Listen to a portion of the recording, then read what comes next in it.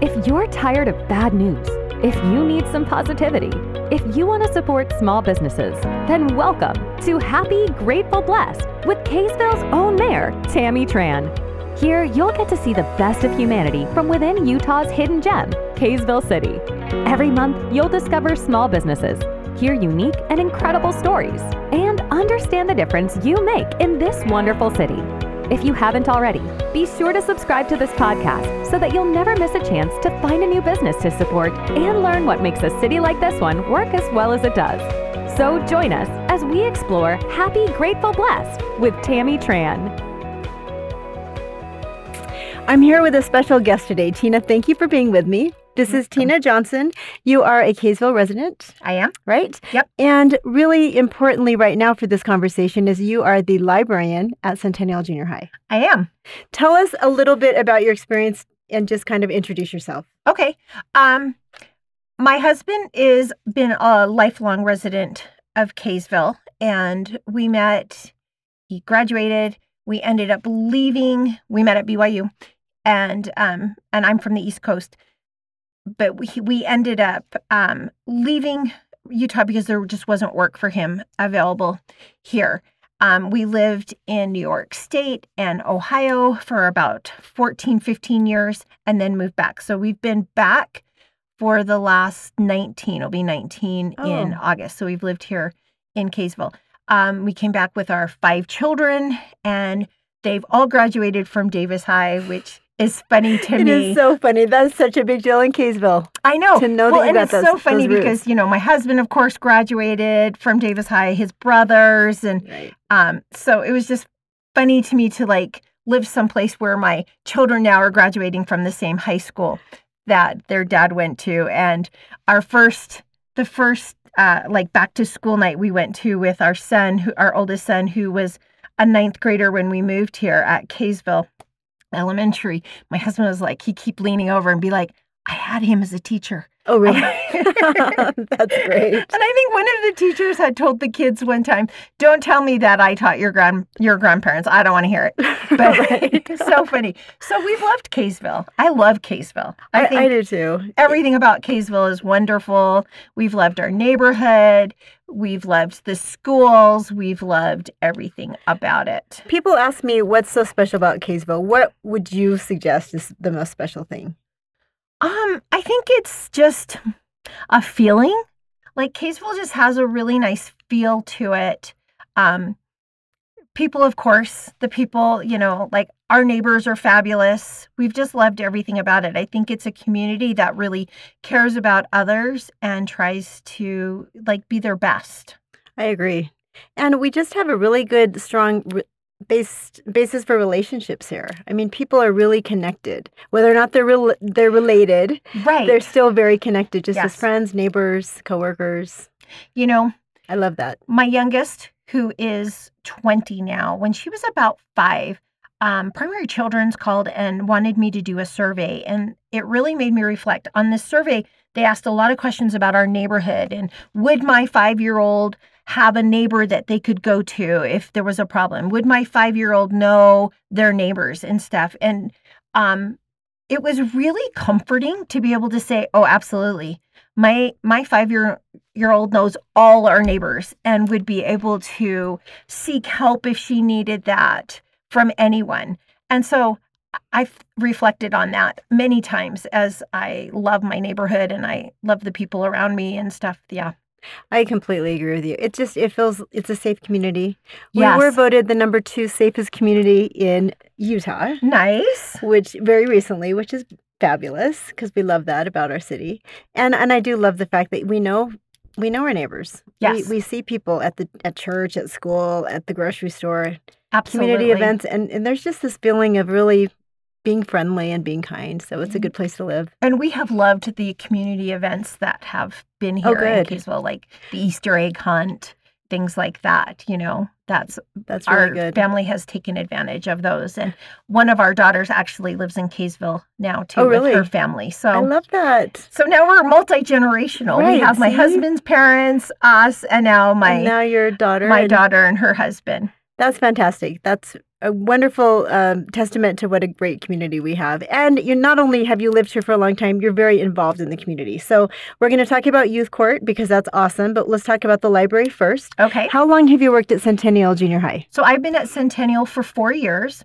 I've been a librarian now for 8. So I started out in Woods Cross area as an elementary librarian, and then when Case Creek Elementary opened up, I came over and I got to do Case Creek Elementary for 3 years, and then decided that I wanted to do the things.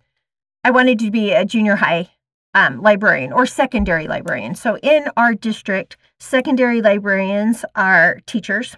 So I had to go back to school and get my teaching certificate. I didn't know that. And I had to go back to school and get my endorsement. So I had a total of like 14, 15 classes that I had to take in order to be able to be considered a highly qualified librarian. in our district. That is something that I'm really glad you're sharing with people.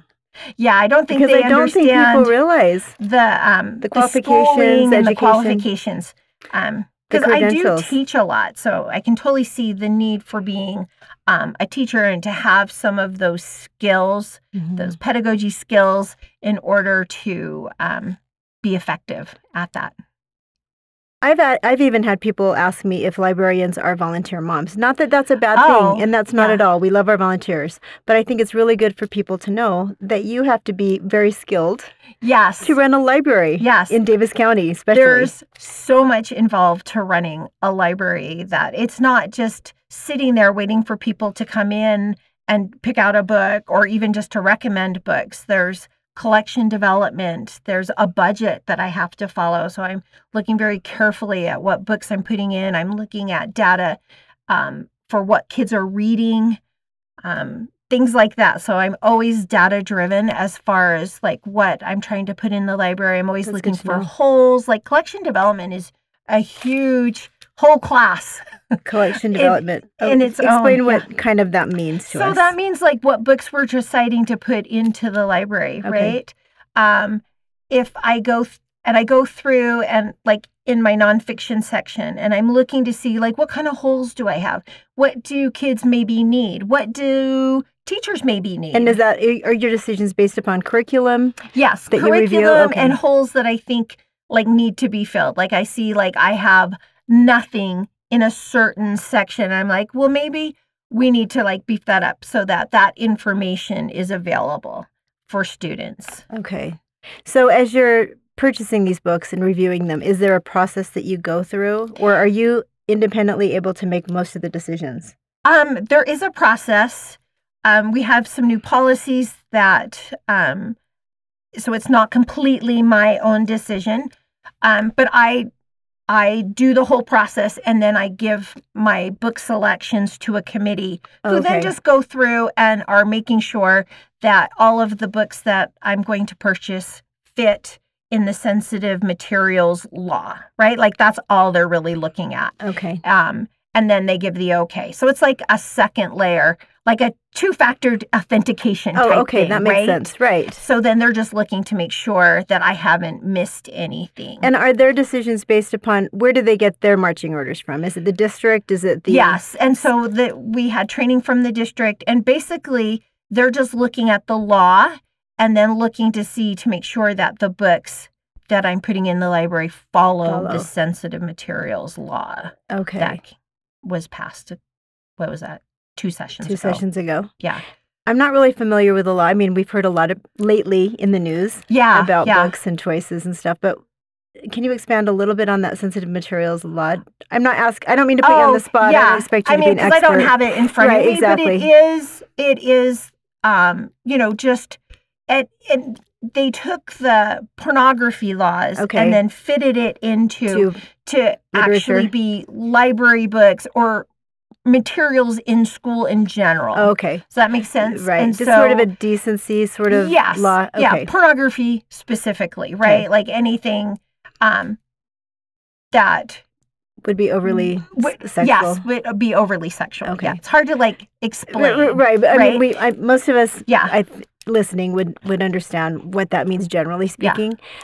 So this is a really interesting discussion, and I'm really glad that you wanted to come and talk to me about this, because I think a lot of people as parents, I remember going to the library as a kid. I don't remember seeking out books my parents told me not to read, except that there was one. I think I was in 5th or 6th grade, and my mom said, you cannot, no matter what, read Catcher in the Rye. Oh. And of course I wanted to read it just because she was so adamantly against it.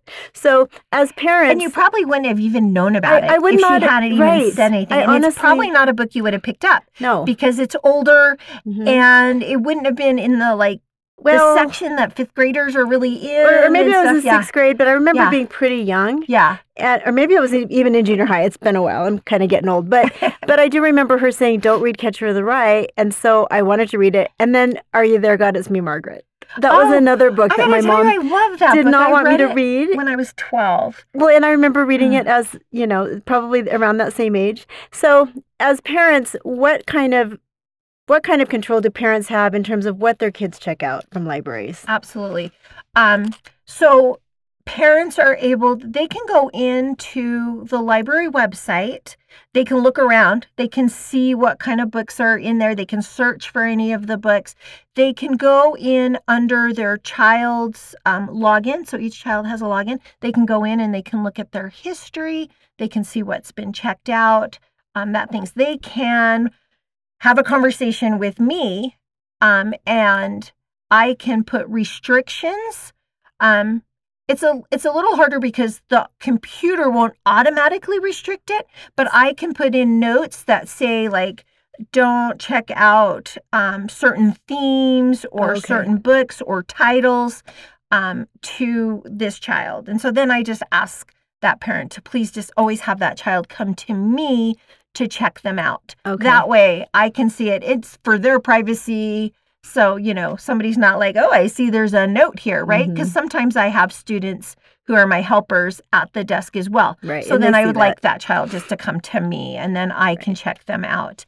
And then I can kind of even see what they're reading, and if they had a book that maybe wasn't, I would just be like, you know what? I think you need to just find something else because this is one of those books. I don't think it fits with your family. So that's perfect. That's a great way to describe it. Let's find something else, right? So not they're not feeling uncomfortable or embarrassed. Exactly. Their privacy matters to me too, right? I can just gently say, hey, can you just go pick out something else? I don't think this one will fit in something. And generally, they're happy with that. I've had students that I know really well, and I know what types of books they'll read. They'll bring something in, and I'll be like, I'm not sure this one is one you want to read, right? Because a lot of parents are super involved, which is fabulous, in what their children are reading. And I have a lot of kids who will be like, oh, my mom said I shouldn't read that book right now, maybe later or even ever, right? I had a student whose mom didn't like the Hunger Games, which is fine, right? And I told my student, I'm like, I can totally see, I can see why somebody would object to that book, right? And she was so good about yeah, my mom said I shouldn't read it, and I'm not going to read it. Right? Oh, good. I love that. And then I have another student who's a voracious reader, and she loves romance. And obviously her mom's goes on and looks at what books, maybe what new books I have. You can go and look and see on my website. I put Oh, you do? I have a list of all the new books that we've bought. Oh, that's good. So anyone can go on it. Links right to Goodreads. So if you wanted to look at the description and then reviews from other people right there, you can totally see that. That's all on my website. But her mom, she came in one day and she's like, my mom says you just got in these 2 books. I'm like, I did. And I loved that, right? Mom was going in and saying, hey, I think you could read these 2 and they would be good for you. You would like them. That is fantastic. I was wondering how parents find out what's been purchased by the school, but that's every book that's purchased will show up on your website. Yeah. So parents can kind of review it and stuff. Yeah. That's really good. It's great information. And that's on the school's website, I guess. Yeah. So if you just go to Centennial Junior High and then you go to parent information and then you go to Thunder Media Library, I think is what it's titled. You go right there and it takes you right to my website that has lots of different links. Oh, that's so you great. can see the wakelet that I made that has all the new books. So when I get new books, I put them right on there so any parent can go in and look. I don't think anyone has this year. But they definitely have access to it. But they have access to it. And there's also access to the library catalog from there as well. Oh, that's so good. they can go in and they can hit that and they can look at and see all the books. All the books that I have. Yeah. What about the books in the library that are not necessarily checked out, but just the kids have access to? Because I know they don't check everything out and they have time sometimes to go in and just pull books off the shelf. Yes. Is there any type of supervision? I mean, you can't. It's impossible to babysit really good everybody, question, I'm but sure. Actually, no. Okay. But I find if they're pulling off a book, it's normally in the graphic novels section, which graphic novels just means they're like comic books. Oh, okay. Right? And I try to be super careful with that section just because it's pictures, right? Mm-hmm. So, we had a situation even this year where I had purchased the Librarian of Auschwitz, and I always flip through all of the pages of a graphic novel because I'm looking for any kind of nudity, right? Like I don't want anything like that. And it had a picture and it was historical. It was women in, being like going into the chambers to like be showered down or whatever. And, some are like hiding themselves or whatever, but there was full frontal nudity, even though, they don't look good or anything like that, right? I just decided that wasn't something to put into our library. Okay. And so we sent it back. Okay. See, so that's your decision, pretty much? You're able to make that decision? And that's great. And see, here's the thing. My committee had said, okay, yeah, that sounds like a good book, but we didn't know about that picture. Mm-hmm. So I went through to make sure, because I never put it on the shelf with a graphic novel before making sure. And then I let my committee know, hey, I found this. I'm going to take it off. And they were like, okay. That's really good. How do you screen for written descriptive? I mean, descriptive. Yes. So violence right. Well, I guess you can see the reviews on most books, but yes. So my process for looking for books to put into the library often starts with, what's new, what's coming up. I try to follow a lot of authors, middle grade authors, especially because that's our, middle grade area, and see what's coming up and what's new. I look at who's getting starred reviews. So there's 6 publications in the book world, and they will give reviews. And starred reviews means those are the best of the best, right? So I look for those. And then once I have like a list of books that I'm looking at, then I go through and I look for reviews about them. I go to Common Sense Media. I go to look through the Amazon reviews. I look through the Goodread reviews because you get different people, different types of reviews. If there's ever like on Goodreads, sometimes like people have a question and other people who have read the book can answer it. I always look at the questions to see if anybody has asked, how is this book? I use a blog called Kiss the Book, which is an librarian here in our state, further south of us, and she has a bunch of librarians, and they actually tell a lot about what's in the book, so you can get a feel for it, right?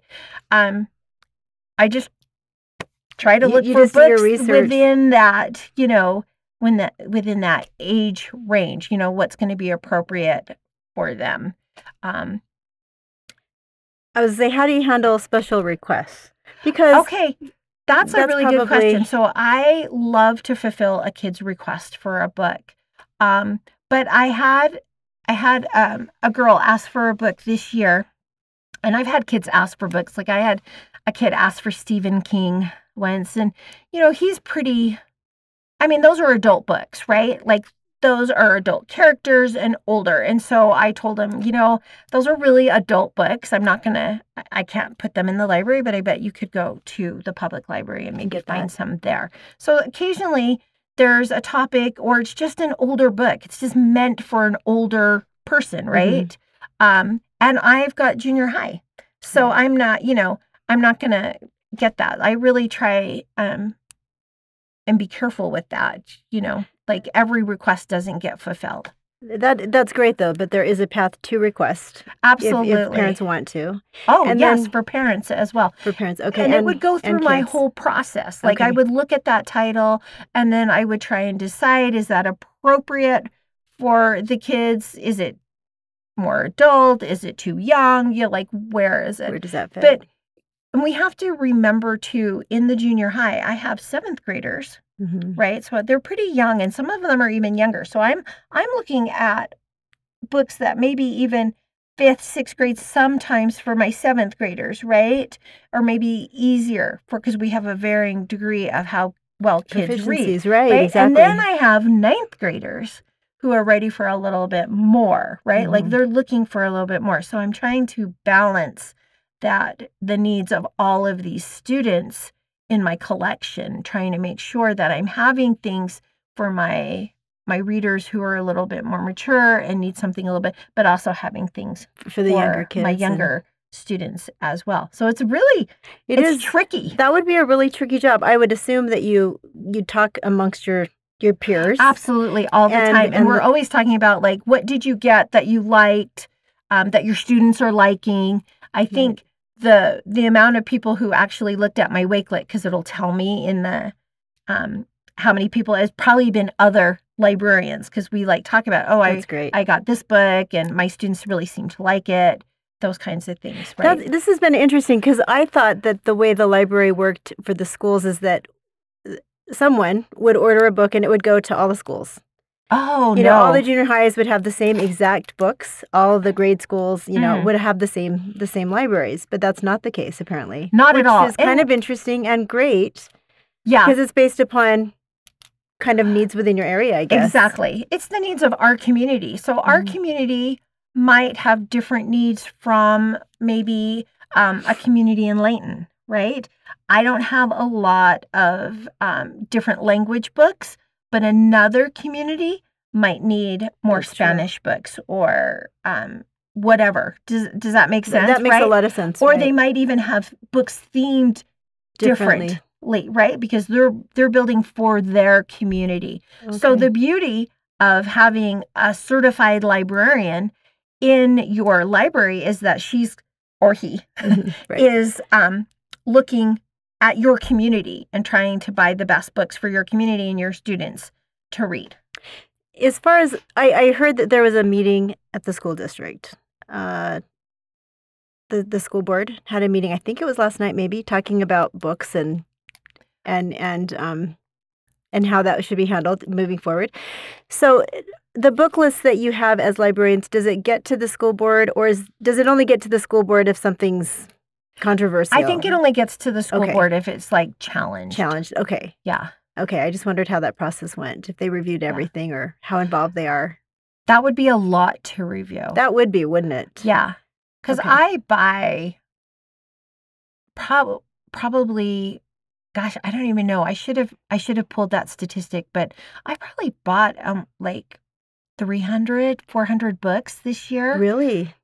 So I buy a lot of books in a year. And sometimes, like this year, our students in 8th grade do a project with the Holocaust in the Anne Frank diary, right? So they're doing a Holocaust project. So I bought $1,000 worth of books just that were all multi-use online informational this year. They were probably about 100, maybe 80 books. Really? That's great. So, for that use. So that they could research and write about and do the but it's multi-use, so everybody can get on the same book if they needed to. Oh, nice. Okay. Which is kind of nice. Not every online book is like that, but I was able to like purchase a bunch of these things. So like the amount of books, like, so my counterparts aren't necessarily buying those books, right? So the amount of books that they would have to look at would be such a huge list. I can't imagine they could do anything else in their job. Right? Absolutely, right. Well, so they have certified librarians to rely on. That's true. Because we've been trained, and hopefully we know how to do that job, right? And you do the job so well. And it's frustrating when there are people who take things and try to challenge them for various reasons. So and there's a lot of differing opinions about something that somebody might consider just mentioning a word to be sensitive materials, right? True. But just mentioning it doesn't make it pornography, right? And so there's a lot of difference in how people approach it's true. This. It's true. And I think that sometimes people are trying to make a point, and I don't know all the details in terms of what's happening in the Davis School District, where Well, we're making news. we are making news nationally. I have Yes. cousins that live in North Carolina, and they sent me news pieces and said, "What in the world is going on in your county?" Yeah. Again. And I said, "Oh my, it's really long and complicated." So It is long do you and want to talk complicated. about it just briefly, or? Yeah, I really appreciate that our district has a policy in place. They've always had a policy in place. They just kind of strengthened it with the sensitive materials laws that were passed. Before this last year, school year, we would have a challenge committee at each school, if that had ever. And I had never had anything challenged before until last year when parents started challenging different books. And then now the district does that on a district level, which is nice because they've had a lot of books, and now that's something that I don't have to worry about as much as far as getting those Books. getting those committees together, Okay, and the meetings getting the books, and then making sure that all happens correctly. But every book that's challenged goes through this same process where a committee will look at it. And the first thing they do is they look at what the parents' objections are. So they need to be very specific, page numbers, those kind of things. Like what are the objections? And then the committee decides first, does that violate the sensitive materials law? Like Okay. just looking at those portions of the book. And if they say yes, then the book comes off everybody's shelves. Okay. If they say no, then everybody on the committee then will read the book. And then they're looking at a much larger list of like, does this book have value? So we're following what's called a bright line rule. Okay. In that first, does this book contain sensitive materials? Does it violate the law? And we just by getting rid of anything that may violate the law. That's really obvious. Right, Okay. right. And then you would read it to see, like, does this have value? Does it, teach a lesson? And that's really subjective. I was going to say, that is hard. What has value to me may not have value to you. Mm-hmm. And a lot of our challenges, something that's frustrating to me is just that a lot of our challenges are parents who haven't necessarily read the whole book. They've heard about it maybe, or seen a couple of words. Yes. They've gone online and they've seen like people hate this book and now it has these things in it, but they haven't gone in and read it. It changes your perspective a little bit when you read the whole thing, because authors are putting things into books that are relevant to their story. To the lesson. Yes, exactly. To what they want to say about something. And it's really important to not assume the worst. Sometimes I think they're assuming the worst in a book, but if you read the whole book, you would go, oh, I can see the value in that, right? So that's what they do. Then they go through, they read the whole book, the committee will discuss it, decide if it has value and if it stays, and to what portion does it stay? Does it come off of elementary, anything in that? Elementary hasn't really had anything challenged. Okay. Because Mostly everyone's putting high. that in their elementary, right? Mm-hmm. Junior high and high school the most. Is that book in the library? Can it stay in the junior high? Does it have to go? Maybe it should go up just to the high school. Those kinds of things. Right, based upon maturity and content. And the content. Okay. Yeah. What really is the content? It's interesting to find out the process. I appreciate you explaining that, because, I hear snippets on the news thinking, okay, and in my mind I'm thinking, oh, well, there was some sort of pornography in the library. Right, and it sounds horrible. And it sounds horrible. I just want to get out all the pornography Exactly, in the and you library. wonder, how in the world did it end up there? But then from what I've heard, is that some of those keywords that would be associated with pornography are also found in other books. Right. That have nothing to do with pornography. That have no salaciousness exactly. about them. Right. The intent, the content, the lessons are completely different. Exactly, yes. And they're also being challenged. Yes. Based upon those keyword searches, the content, I'm not sure. Well, and parents are comfortable with different things, right? Like I tell my students, I don't read horror. I'm not comfortable with it, right? So so parents may not be comfortable with even the mention of a word, but that doesn't mean you have the right to keep that from Right. everybody else, especially Exactly. when it's not sensitive materials, True. right? So there's options in the library. You can come to me, we can have a conversation. We can talk about titles of books maybe you don't want your child to read, and I can put that in there.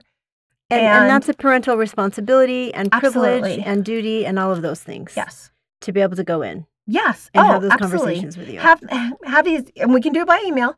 Let's have conversations so I know what you as a family want. And then have those conversations with your children That's the as key too. well, so that they know what you're comfortable with. Ask them what they're reading. Right. If you're unsure about it, maybe read it too.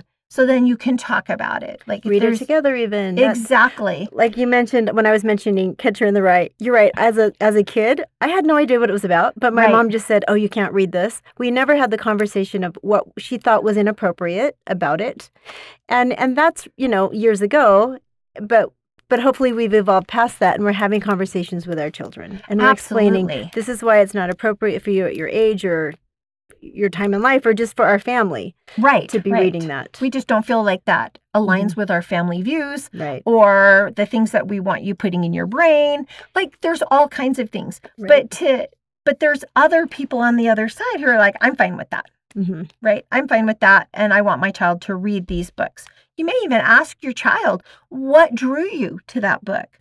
What about this book made you want to read it? There's lots of conversations that we can have around books if we're involved with what our children are actually reading. I am kind of curious. So we talked about types of books that aren't appropriate. Obviously, pornography is not appropriate. Right. When I think of pornography, I guess I'm thinking pictures. Yeah. I realize there's written pornography as well. I can't even imagine what types of books would be allowed in a school, just really on any level that would be pornographic. Is it just if they have sexual content, does that considered pornography? Okay. So, I mean, sexual content of any kind alluding to an affair or alluding to a but sometimes some parents feel like situation. That. Yeah, like a rape, maybe. Right. I mean, it depends, right? Like some parents say that's sexual content and we don't want it in the library. Some are even like, if I have a book with an LGBTQ character, like they're not talking about anything that's happening. Like the main character has two moms, or maybe is questioning her own and has a little crush, right? Like we're not talking about sexual behavior all the time, right? We're just saying some people are uncomfortable with that and some people aren't. So would a book like that fall under? No, unless it had actual sexual content. Okay, unless it has descriptive sort of language in there. Okay. Like they're describing different things. Okay. Sexual act, But they can talk about the subject. It can be about people. Yes. Okay, that's interesting. And that's hard, isn't it? But you see how tricky it is because there's some who would feel like that's sexualizing children, right? There's some who would feel like that. Yes. And then there's others who are like, I'm totally good with that. I want my kids to have access to those types of books. So that's where it comes into having a conversation with your local librarian and saying, this is what we're comfortable with. And can you help us guide the child? Like, so if the child comes in and says, I need a book to read, like my process is, what are you interested in? What kind of things do you like? What kind of movies have you watched that you liked? Because that often helps me to see like what type of book maybe. And then they'll say, oh, I really want something that's going to make me cry. Like I can't tell you how many times I get that. Like, they want to feel something. There's a lot of kids who really like all the feels. And I'm like, okay, so you want all the feels. Let's get you something that can do that. And then I'll walk through. Like that would probably be in the realistic fiction section. I'll walk through and I'll say, oh, here's a really good book. This is what it's about. And I'll set it on top of the shelf. And then we'll walk a little bit further. Oh, you might like this one. Set it on top of the shelf. Tell them what it's about, right? So I'm doing little book talks as we walk around the shelves. And then I'll say, does something look interesting to you? And they'll probably say, oh, yeah, I'm going to take that one. And then they choose which one they want. Based upon your options. Yes, based upon options, and off they go. It's interesting that Well, I was just curious. I had a thought as you were explaining that of kids wanting to make, they want to feel something. I Yeah. want something to make me cry. During your years as a librarian, have you noticed the interest in books changing? Just the types of books that kids are attracted to changing as we've gone through the pandemic, as we've gone through different stages in the economy, I guess, just in family relationships? I don't know if I've noticed that change so much as I've noticed, because I've been a reader my whole life. I started reading when I was 4, and I've read extensively That's since fantastic. then, right? But the types of books that kids like have changed over the years. So a lot of parents and grandparents will be like, "Oh, you should read this book." They don't want to read it. The Boxcar Children. Yes. I love or that Betsy growing up. Tacy. Or even Little House on the Prairie, which I love those as was well. a favorite. Anne of Green Gables. Anne Love of Green that. Gables. And I still have a few kids who will attempt Anne of Green Gables. But think about the language and how it's used, That's right? true. And the pacing. So I'm noticing that kids are liking books that are paced at a little faster rate. But look at our movies. Like, I love old black and whites. Like, anytime I can watch an old movie, You love I'm it. all over it, right? But if you look at them, they're slower, They are. True. right? They're slower. They're paced slower. The plot might be slower in developing and stuff, but I have noticed, and I think it's just part of like technology and our movies and the other things that they're consuming media-wise, that they need faster pace stuff. It needs to get to the action a little bit faster. Yeah, our attention spans are shorter, and it's reflective in a lot of things. So when a parent's like, "I just don't understand why you don't have all of these great classics that I read," right? Because your kids don't want to read them. That's why we don't have them. And I do have a small classics section that I have kept. Like, I've got the Anne of Green Gables books and some Jane Austen, but the language is hard. It is. It's true. Right? And it requires a little bit more work. It does. And to sometimes read you those. just want a beach read, and sometimes a kid will say, "I just want something kind of fun and easy to read." And I'm like, "You want a beach read? I totally got you." I know some books like that, right? Like, I don't want necessarily a hard theme, but I've also had kids come in and say, "I'd like something about like immigration, or I'd like something about social justice." Really? In junior high? That gives me hope. That's great. Yeah. No, I have a student who read just about everything I have this last year that would be in those categories, like of social justice. Like, I want to read about that, right? So that was something that was interesting to him, and he wanted to read. As people or kids are interested in different things that, in terms of social experiences, social justice, and also studying the Holocaust, potentially, is there a potential for those types of books being banned based upon what's happening? Well, I think we see that in other states, right? Hopefully it won't happen here. But... Right. But I do see it as like a slippery slope. Like, I do worry, because when you start to say, well, these ones can't be, right? But then maybe I don't want my kids to read this because now I'm going to label it something else. Instead of just a book about immigration, it's CRT, and it's going to make my kid feel bad. Right? Right. That's and so if we start to get to that point, we could really be limiting a lot of potential books that just give a different experience.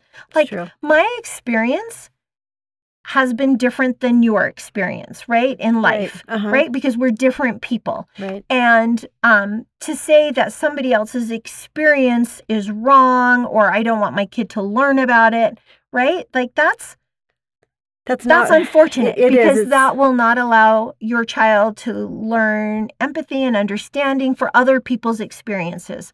I have a really good friend who's married to a Native American, and her children are Native American, look Native American, and she mentioned once that because her own experience is different, when her children would come to her with concerns about things that had occurred to them because they're Native American, that she would sometimes be like, "Oh, I think you just misunderstood." Or, because her experience was different, right? We all have differing experiences. And I think when we say certain experiences aren't allowed to be learned about, then we never grow from that, right? Like, I'm not going to understand my neighbor down the street as well if I can't read something about them and about their experience. As a little kid, we grew up in Utah County, and I remember going to the library, and there were no books about Asian children. I'm adopted. I have a sister that's adopted from Korea, and there were no books in the library. I don't even know if that's changed now. It has. Has it? Okay, that's good, because I just remember thinking, this is really weird. Do people that are Korean not write books, and are there books not written about Asian American children? And so I love the fact that you have the ability to curate the library based upon the community. Yes. And we are trying to curate a collection that will share experiences, right? So I may have a small amount of Black students or a small amount of Asian students or a small amount of Hispanic students, but I am looking for books that will also help my students to see others. So Rudine Sims Bishop came up with the terms windows, mirrors, and doors for books. So books can be windows, let's start with mirrors. Books can be mirrors where I can see myself and my own experience, right? Which is super important for kids to be able to see. Right. Or they can be windows where I'm looking into somebody else's experience, or even doors where I can open that door and be a part of somebody else's experience. And then those are powerful. And those are the books our kids are really looking for. They're looking to understand the world around them. They're looking to have all the feels. I love that. Windows, mirrors, and doors. Windows, mirrors, and doors. I'm going to write that down. Tina, this has been a great conversation. I really appreciate your time. In addition to being the Centennial Librarian, you are also a member of the Youth Court.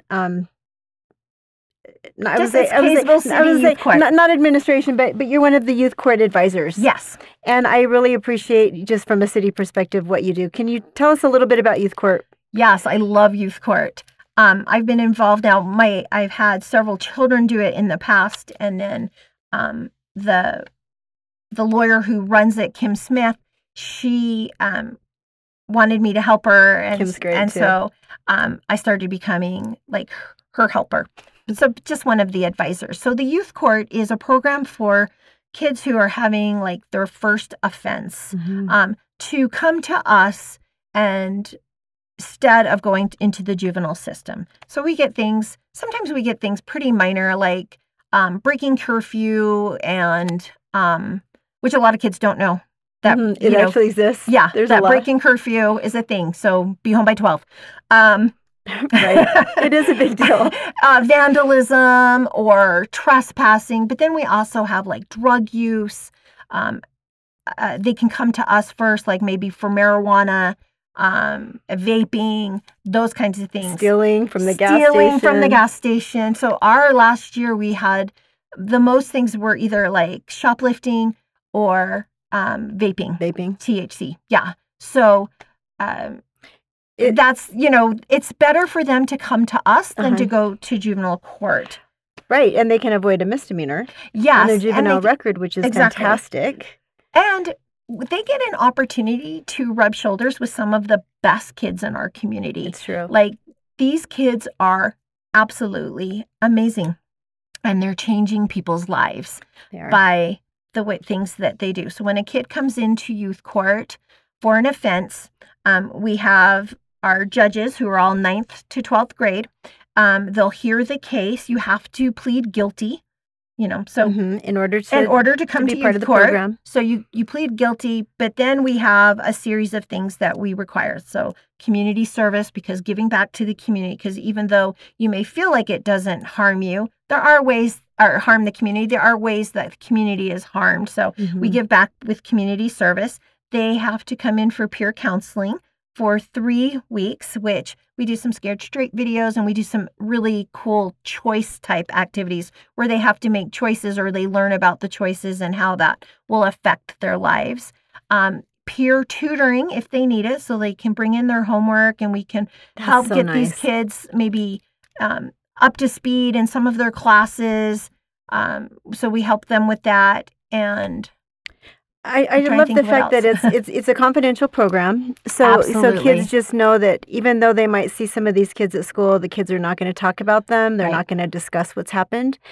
And they're just some great mature kids who are really wanting to be good examples. Yeah. Oh, and each one of them will mentor. So each child who comes in, you have to be under 18. Each child who comes in as an offender then gets mentored by one of our youth court judges. Right. Who this last year, the mentoring was so amazing to watch. Like, they would go out with them and do their community service. Like, they were trying to befriend them. That's neat. And show them a different way. We had one really kind of rough case, and for me, my hope was when she was finished with this, that she would see that there could be a different type of life. Like, she could choose differently. And I hope that is the case for her. Like, at some point that she can say, oh, I remember those kids at youth court, and I can choose something different. And hopefully eventually she will. But we see some hard things. Like, these kids see some hard things. And if you think hard things are not happening in our community, you're wrong. They're happening in our community. And there's some really rough things that a lot of these kids didn't know about, didn't see. A lot of poverty and drug addiction and families that are abuse. Yes, all those things that are occurring. Homelessness. Like, there's, we have that in our community. Sadly, we do. And we also have outstanding people who are willing to step up and try to make a difference. Absolutely. Yeah. And that's why Youth Court is such a neat program. And we are so grateful to you. I love it. For participating. I mean, it's a big time ask for you. It's a big deal. It's been a big commitment. It's a big commitment. But I do like that feeling that I'm giving back to my community, that I'm involved in my community. Yeah. And just helping these kids, Well, and I think it's neat that you're at the junior high, because they're going to come into the library like they would a therapist's office a lot of times, I'm sure. I mean, kids come in and they talk. There are so many reasons why someone might go to the library. Sometimes they're lonely. Sometimes they just need a friend. Sometimes they just need a great book. Right. All of those things. So we important. I work really hard to make my library a place for all of my students, for like all of my students. Like, I want every student to feel comfortable and to find something in the library that they can help, even if it's just a smile from me and a hi. What can I do for you today? Yeah. Just someone that cares about them. Yeah.